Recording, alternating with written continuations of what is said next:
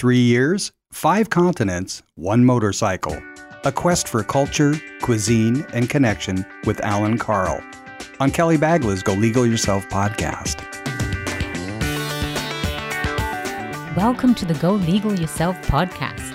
This show is about knowing the legal life cycle of your business. Welcome to the Go Legal Yourself podcast. I'm your host and legal friend, attorney Kelly Bagla, also known as the Queen of Business Law. Today, I have the pleasure of interviewing Alan Carl. Alan is a keynote speaker. He's also the author of a best-selling book called Forks. Alan has never been able to sit still. That's one thing Alan and I have in common. And he has explored over 80 countries. That's right. You heard me correctly. 80 countries, photographing, writing, and blogging about them along the way. But the incredible story of Alan didn't start just 3 years ago. It started when he actually became an entrepreneur and he had a marketing company, which was sold. But Alan's story is pretty inspiring. And he has changed lives throughout his travels and through his public speaking. Welcome to the podcast, Carl. Hey, Kelly. So good to be here. Thank you so much for having me on. It's incredible to have you. Wow, what a pleasure for everyone that's listening to this. What a pleasure. Your website is WorldRider. WorldRider.com, yeah. WorldRider.com. But before you share your fantastic story, do you have a joke or a quote to share with us? There's a couple things that come to mind. First of all, I know a good friend, actually is a lawyer as well. And he was taking a flight from D.C. to San Francisco to depot a client there. And unfortunately, the airline misplaced his luggage. So he decided to sue the airline, believe it or not. But he lost his case. Yeah. I haven't heard that one. That's clever. That's clever. Yeah. And you know how a lawyer sleeps, don't you? Right? Because you're a lawyer, right? Absolutely. We lie on one side, then we lie on the other. Okay, you knew that one. That's one Very of my favorites. Good. Yes. Yes, this is a good one. This is a good one. And then the last one was my brother's an attorney as well. So actually, my oldest brother is an attorney. My younger brother's an attorney. And when my younger brother graduated undergrad, he called me up and we chatted. What are you going to do? What do you want to do with your life? And he's like, I'm thinking of going to law school. And I looked at him with weird eyes, like, now, why would you want to do that? And he says, to become a lawyer. And I said, well, wait a minute. Don't forget, our oldest brother's a lawyer. Do you want to end up like him? He's like, oh, okay, you're right. Let's go. I'm gonna go study economics. Did you just talk him out of it? Yes, I talked him out of it. But the difference is, and you'll know this one, the difference between a good lawyer and a bad lawyer. I mean, a good lawyer and a great lawyer, I guess is what I should say, is a good lawyer does know the law, but a great lawyer knows the judges. There we go. We're in. There we go. I always say, Alan, behind a good businessman is usually a great woman. Behind a great woman is a fantastic lawyer. That's great. And also behind a great businessman sometimes is there you go. Great cat who just brushed by the camera here. Oh, there it goes again. That's fantastic. That's Dar. Dar is a feline little Bengal cat that showed up here at my little cottage here in Encinitas. In fact, it was in the midst of me just finishing up my book, Forks. She kept showing up. Before long, I was letting her in, giving her treats, and, I put signs up, and nobody claimed this gorgeous, beautiful cat. And she and I have been together ever since. Wonderful story. Thank you for sharing. Yeah. But let's get into your story, Alan. What an incredible inspiration you are, right? You have inspired audiences overcome challenges. It's just saying those words, I'm just sort of itching to get into your story. But 3 years, 5 continents, 80 countries on one motorcycle. It's an excellent story. A lot of times people come up to me and say, "Oh, Alan, I can't believe it. I wish I could do what you do." And I'm like, you can. It's just It's the decision. It's making the choice, and deciding is really the hardest part. And people get in the way of themselves when it comes to, they sometimes are their own biggest obstacle to success or achieving whatever it is they want to achieve. And once you learn that and you learn how to get out of your way, your own way, you can then excel and summit massive peak mountains of whatever that is, whatever your mountain peak is. For me, as you said, I ran a digital marketing branding agency for many years, and then I decided to kind of grow it. We grew it through doing kind of a roll-up consolidation model by acquiring other companies, but using our own equity as our currency. So we weren't expending money to buy companies. We were just saying, they're going to make a bigger pie and everybody gets a piece of a bigger pie. And this grew up, over about 18 months, we acquired 13 companies. This happened at the turn of the millennium when we had the big .com crash, and we were servicing all those .com kind of companies. So soon we were burning money. Our clients were going belly up, and we needed more money. And somehow, amazingly, Kelly, we were able to convince a private equity firm to invest $20 million into the company. And they were, like most private equity firms, don't worry, you guys run your business. Everything's going to be fine. You guys know what you're doing. We're just there. And by the way, you're going to stop using your own equity for currency. We are giving you this money, not for operating money, not for running the business. This $20 million is used because we're going to continue your strategy and acquire more companies and continue to build this national network of agencies. And you will appreciate this because you will be able to keep more of that percentage of that company. So that was all fine and good, until about September 10th, 11th, and 12th in 2001, when the private equity team decided to call all of the principals of all these different companies we acquired over the years for a meeting in Las Vegas there at the Hard Rock Hotel. I had a meeting. I was on the board of managers. We were an LLC. We can get into a little, legal. I was on the board of managers with one of my other partners. We had a meeting with the two heads who are also from the equity firm. We're on the board of managers, and they started laying out what was a bit of different strategy than we had been using over the past few years in building our company. And I went to bed that night with a bad taste in my mouth. I just felt like, I don't know if that's the right strategy. And I wake up in the morning and my other partner's banging on the door. We had been out partying a bit. So, I was taking a little snooze in, and he's like, turn on your TV. And the planes were crashing into the buildings there. Oh. And, this was 9/11. So we continued to have the meeting through that under this really dull undertone of in Vegas, golf games and out to dinner and, the usual stuff you do in Vegas. And when I finally got home, I just thought about it. And you got to think, Kelly, I founded, I was the co-founder of this company. I named it, I branded it. And I sat at my computer and I wrote my resignation letter. Shortly after that, I got a letter from not the private equity people, but from their attorneys. Yes. And they were going to sue me for breach of contract. And, of course, I had to lawyer up, as it were. And, we went through that whole dance for a while, and they really didn't have a case, but I did what I usually only knew how to do, Kelly. Like you, I was an entrepreneur, so I started another company right after that, doing the same kinds of things. But now with a smaller, I could get more involved. I wasn't so involved in managing a growing organization from the top. Now I was getting my hands dirty again and doing the work I love to do at the time, which is helping companies market themselves, brand themselves, message. And it wasn't long. One day I walked into my garage and I saw my motorcycle sitting there, and it was really dusty, Kelly.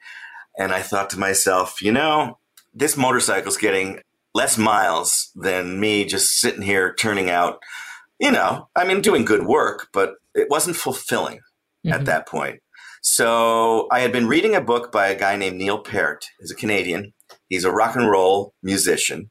Top of the charts, made, with the band he was in, he made tons of money. He had fame, fortune, everything. But in a period of a year, he lost his 17-year-old daughter in a car accident and his wife to cancer. And this book he wrote was called Ghost Rider. And he decided that felt that his whole soul had been ripped out of him. That he was just now empty shell of a human, because everything that was important, forget the rock and roll, forget the groupies, forget the money, you lose your kid and your wife.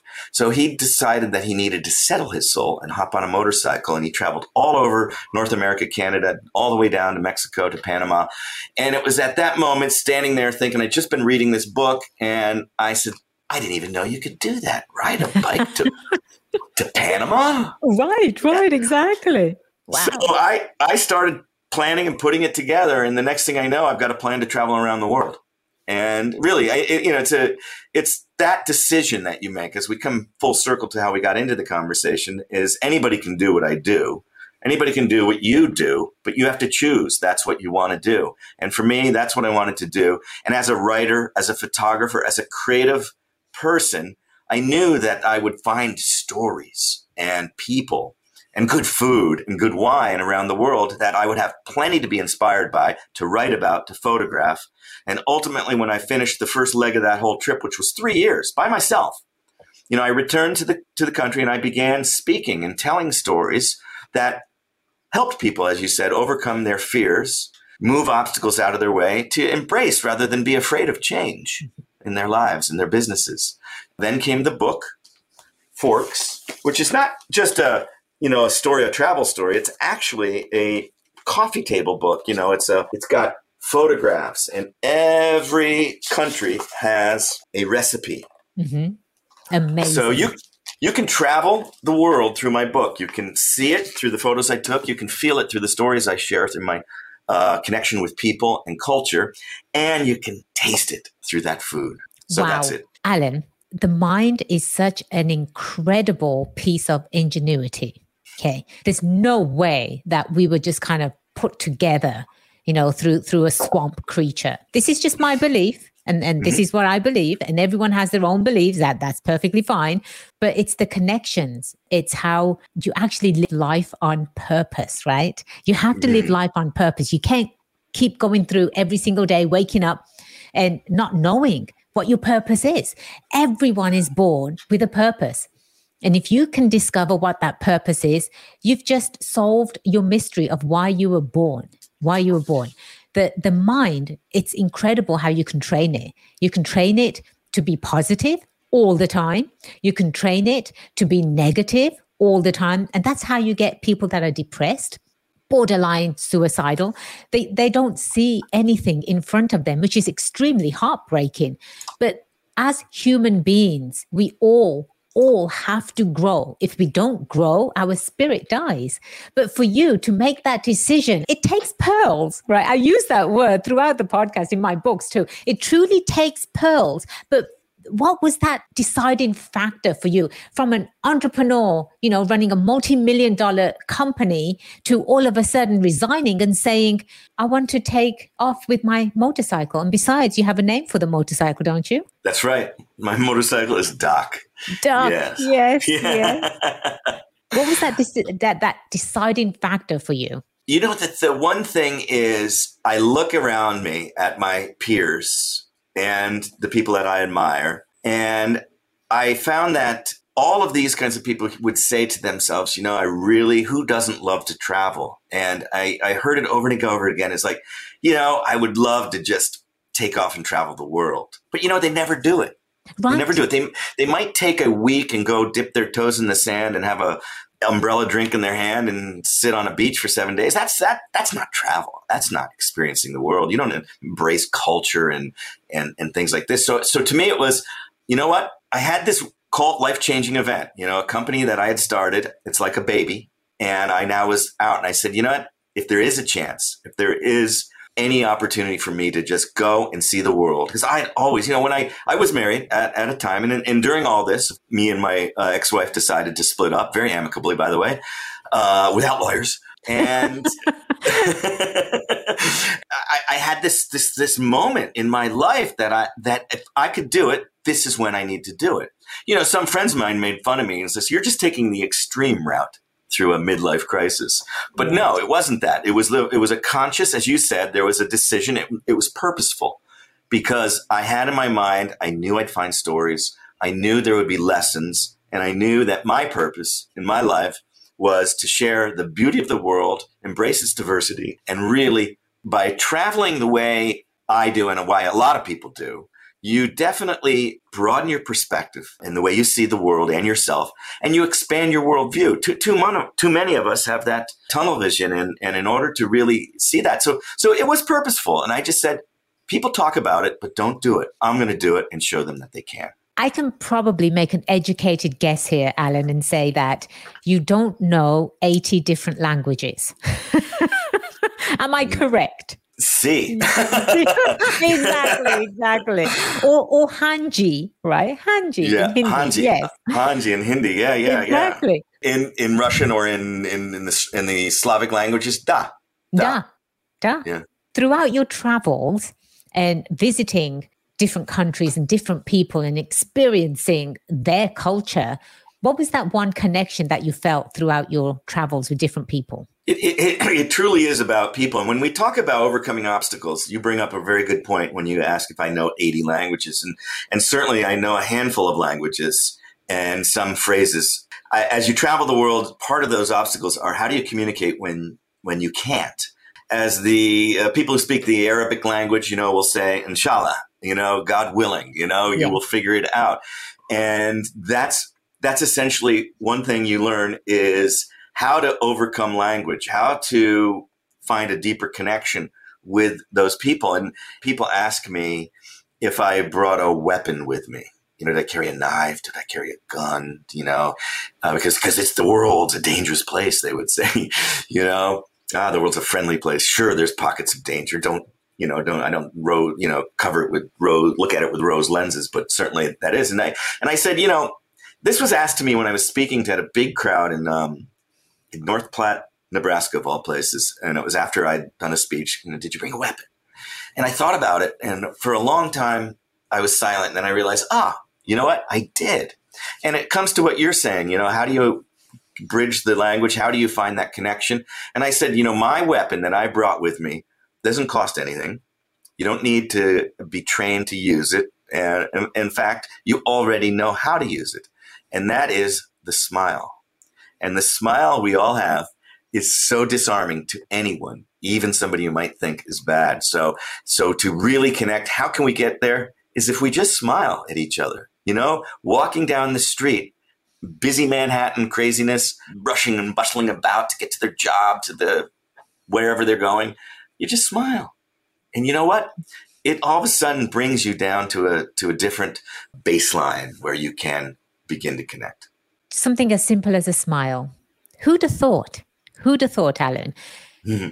Out of this experience, this incredible experience, and out of all of the 80 countries that you've traveled, share with us a challenge that you personally overcame, and then share with us a lesson that you learned. So I had been traveling. I had shipped my motorcycle from South America to Africa, to Cape Town.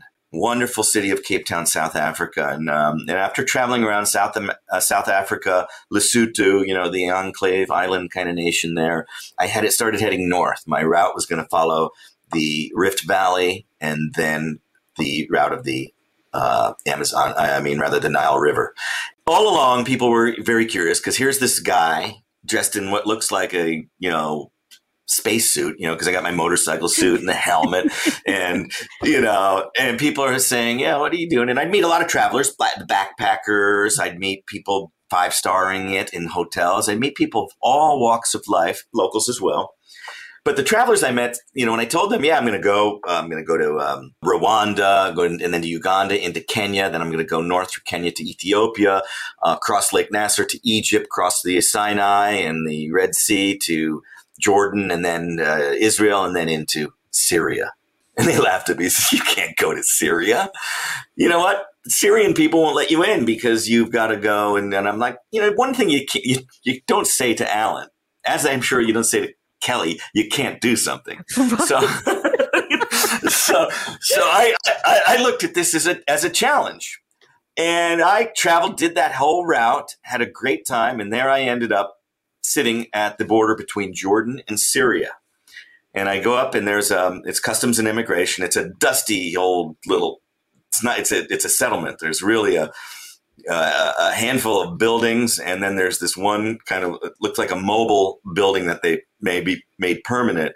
And you walk in there, and there's this glass line, a counter in this glass with people bustling around, and little windows like this, and you got to go under there and talk. And everybody talks Arabic, but after a few whiles, they found a guy who spoke a couple words of English, and I shoved my passport, my bike information on there, and I say, yeah, I'm going to Syria. And he pushed it back under there. He said, and the guy was really mean looking too. He had a scar on his face right here. And I said, I pushed it back under. I says, no, please. Shalom, please, Right. Did you smile? I was smiling like you can't imagine, man. And then finally he goes back. He finds somebody there, and he puts a piece of paper, a little piece of paper like this under there, and it's got the website, the web address for the Syrian embassy and consulate in Washington, D.C. So it turns out that really, if you wanted to go into Syria, the bureaucratic minutia that the Syrian government says, you apply for your visa at the embassy in your home country. But the problem with that, Kelly, is that the visas are only valid for 6 months. And I've been on the road at this point over 2 years. So if I had even, you have to tell them when you're going to come. And then even then, you only have 90 days to be within the country. So I had no idea. How am I going to get a visa? And now I'm over here with no internet access and a website address for the Syrian government. So I said to myself, well, I guess those travelers were right. I'm not going to really get in. But then I thought to myself, I looked at my motorcycle, and there's a whole bunch of guys, in these long robes and those hats. I forget what you call those, but they're all looking. And there was a group from Saudi Arabia, 3 guys, young guys, and they said, "Oh, you come with us. We'll get you into Saudi Arabia. You come with us, Mr. Allen." And I'm like, well, that's good. Saudi Arabia wasn't really on my list. I mean, it'd be cool. I'd do it. But so what I did, Kelly, is I took out my tent. I set up my tent right in front of the border and immigration customs office and stayed there, a little bit in the way. And yes. and then I did about my thing. I started reading a bit. People are walking by. Lots of trucks coming through. So you have a lot of these, these truckers who are, doing commerce between Jordan and Syria and the rest of the Middle East there. I'm at the confluence. I saw a sign that said Saudi Arabia this way, Iraq that way, Syria this way. I'm right there in the heart of this thing. So there I am. I spend the night there, and I wake up the next morning, and I go back up there, and there's a new guy, no scar, but not really friendly. Here I am smiling, and he says the same thing. No. So I go back out there, and I'm hanging out, and I'm creating quite a scene because people all want to know, who is this guy? I'm the only white guy anywhere in the 100 miles, because if anybody is going to Syria, and this is about a year and a half before really the hell broke loose there, if anybody is going from Syria from a Western country, they're going through an airport. Nobody goes over land from Jordan there. So I'm in my tent. He says no. And this goes on for nearly 24 hours. And then finally I get up there, and it's another, change of the guard. And he says, hold on. And he gets on the phone. He says, I called Damascus, the capital of Syria.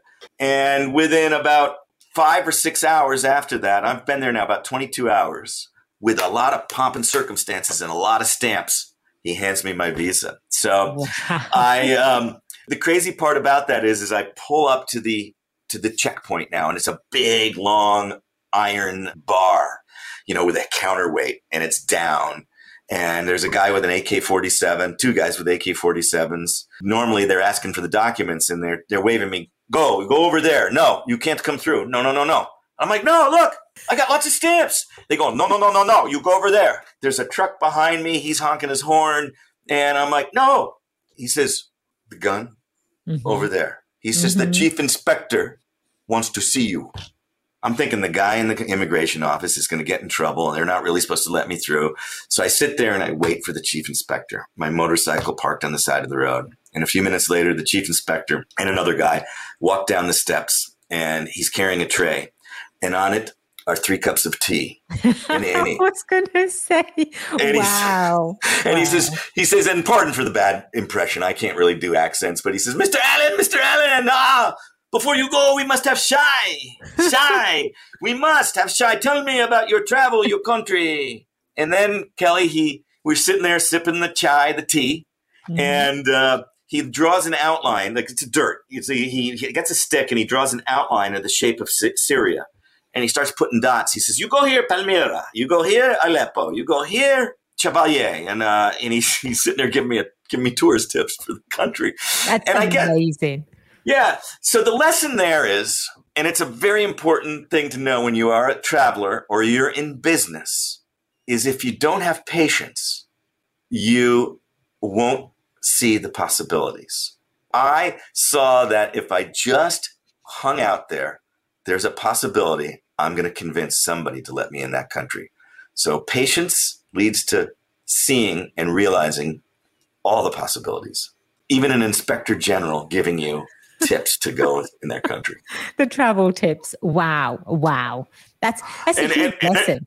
There is a picture of us sitting there sipping the tea in the book too, by the way. Yes. And anyone can get your book on Amazon, would you say? Yes. Yep. It's on Amazon. Forks. Look, if you just Google Forks, or if you just put Forks in the search, you will literally get Forks. But you put in Forks, Alan, or Forks Culture, then you'll get it. You'll get my book. It'll pop right up. That's it. Well, I'm still waiting for my signed copy from you. I know. I do have this book, by the way, and I've been studying up. I still have a lot to learn. So yes, and don't legal yourself book. And this is signed too. So I am grateful to have that copy. And you and I will be dining again, telling stories, and you will have a copy of Forks. Absolutely, because I think you're going to get really psyched up about some of these recipes too. Well, there you go. And you're talking to someone that doesn't enjoy cooking. I have to cook because we have to eat. And anything that's simple is perfect. Being from an Indian descent, right? Being Punjabi, Alan, we are taught from a young age, we help mom in the kitchen, but we're taught how to make all these different dishes, curries and what have you. And I know how to make dishes. I just don't enjoy it. I just don't like to spend time in the kitchen. My greatest work is in the office. There you go. Right. So, and one other room in the house, but I won't mention that. There you go. And this is a good thing. You know where you're supposed to be. You know where you like to be. I know my strengths. Exactly. I know my strengths. But through your travels, Alan, out of the 80 countries, which one would you say was your absolutely most favorite place that blew you away, and why? I really have three places that I really were, I'd almost have to roll the dice to pick one of them. And I'll share you those because I think it's important to see my thinking and also how you can look at your own travel. Sometimes, so the first one is Argentina. And I tell people, if somehow we here were unable to live, let's say we got, somebody dropped a nuclear bomb on the USA and we all had to flee, I would choose to live in Argentina because Argentina has this unique blend of, particularly in Buenos Aires, which is a great city, of Latin and European culture. So there's this neat kind of thing within the food, within the people.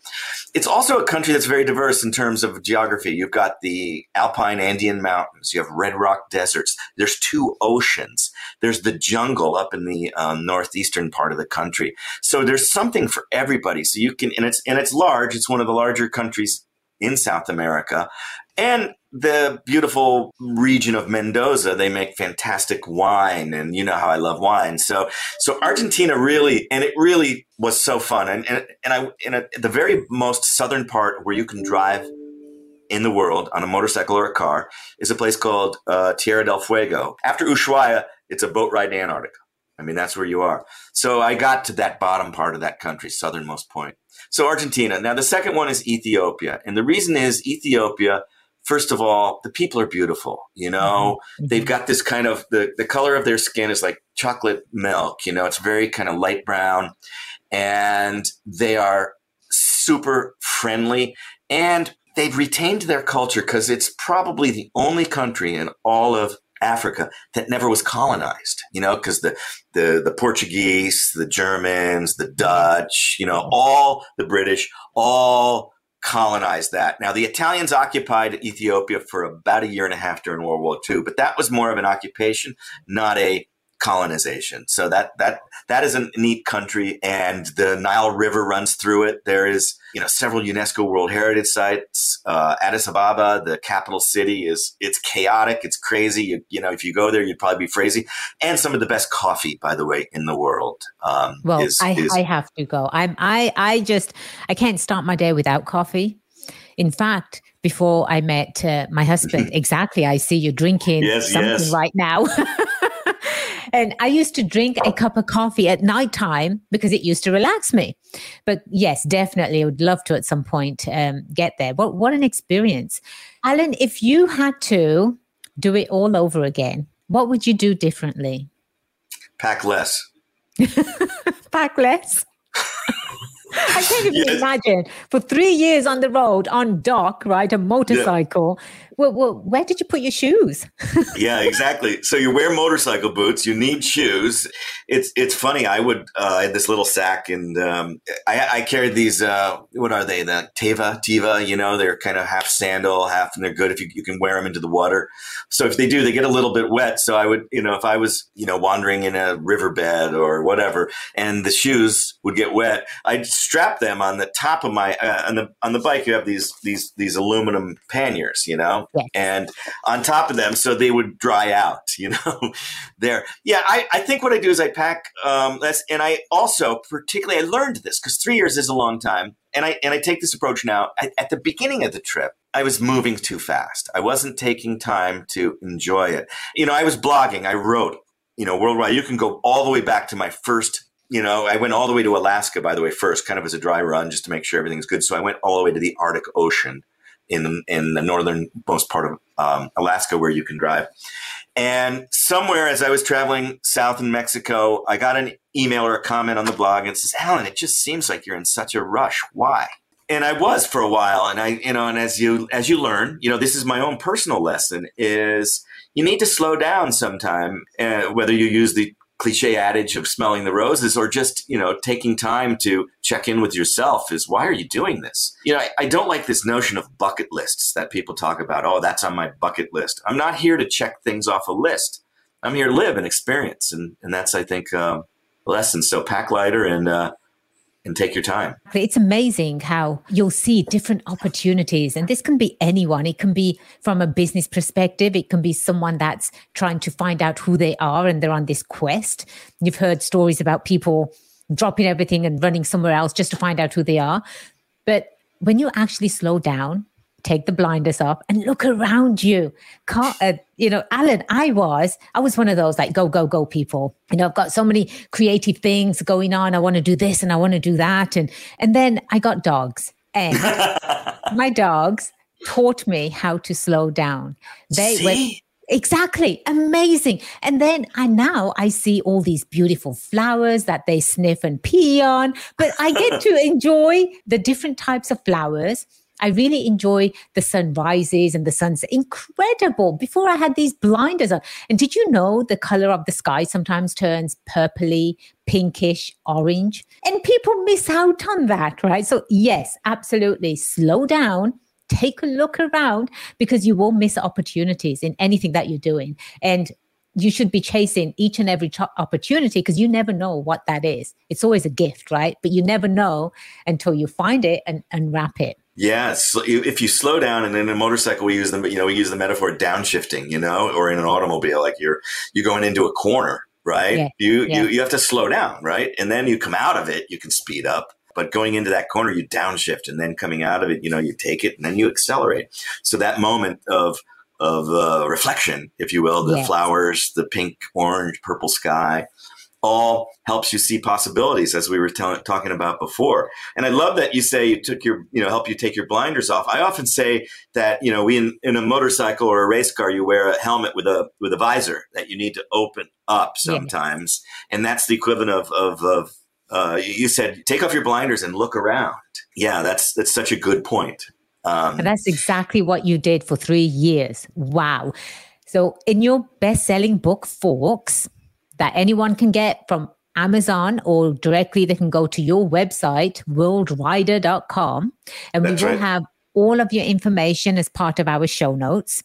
Your story, it's laid out in the book, where you started from, why you decided to do this, what countries you visited, the experiences that you saw, the challenges that you overcame, and being such an incredible public speaker, a keynote speaker, and teaching others how to overcome challenges. What a great purpose. You've definitely found your purpose. Yeah, thank you. I hope to inspire people to be their greater selves, and what they may see in front of them as an obstacle. I always like to say, I'll help you look at it as an opportunity. There you go. Now you're just stealing my words. Well, I do have the book, Well, there you go. Exactly. And I know that there's another chapter in your life. I know you'll be traveling somewhere else and writing, a few more books. I know that. You've also been on TV, right? The Travel Channel, was it? Yep. And yep. What an amazing story, Alan. It's such a pleasure having you on the show. It's a real pleasure to share some of my stories, but also to, it's like anything, when you speak, you feed with the audience, right? I mean, when you're a musician, you're going to have a much better performance if the audience and you are connected. And having you as my interviewer, if you will, or just it's not even an interview, this is like a chat. We're just having a chat, a casual chat.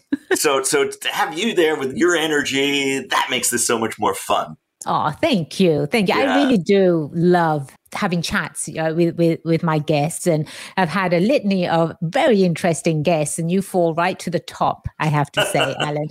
I don't show favorites, but this is a secret between you and I. Okay, well, I like it. Thank you. Of course, and we won't share that with David Hatfield. No, David. He won't know. Absolutely. And is there anything else you'd like to share, some inspirational words before we have to say until next time? Yeah, I guess I would say one of the things that's most important we all could just remind ourselves to do is the importance of being open, and being open right away, because they open to possibilities. That's so important. So wherever it is, you want to grow your business, you want to get deeper into your relationship, you want to learn something new, you need to be open. And the way that you are open is be open to new food, be open to new languages, listen, and be open to the possibilities that you will find in your life. And if you are closed-minded, you're going to just be that, as I said at the very beginning of this, you're going to be in your way, and you won't really be able to achieve and find your purpose. So open yourself up and let that life in, and you will grow.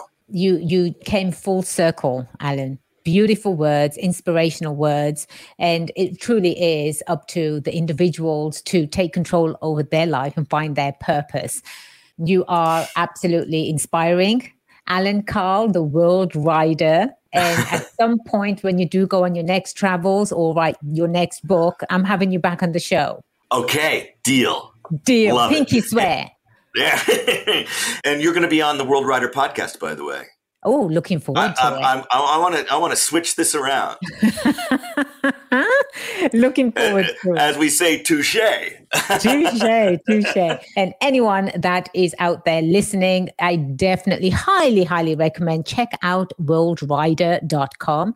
You don't want to miss the photos and the stories that Alan has spoken about in his book, Forks, and open yourself up to different cultures and different cuisines and actually connection, right? That's what humans do, connect. And talking about connecting, do feel free to download our app from your app stores. It is called Go Legal Yourself. You can connect with me through the app. You can leave us comments. You can even actually connect with any of our guests through the app. And I know you want to connect with Alan. I know that for a fact. And definitely do go to golegalyourselfpodcast.com. Well, I am attorney Kelly Bagler, the Queen of Business Law, and I am wishing you the opportunities to go out and find out who you are and see the world around you. Until next time, cheers to your success. If you're looking to start a podcast on your own, use the coupon code WHATHAS at checkout and receive a free month of media hosting from our recommended hosting company, Libsyn.com. That's libsyn.com. This podcast was produced by Imagine Podcasting, and we help businesses eliminate competition by elevating their brand message to be heard. Visit imaginepodcasting.com for more information.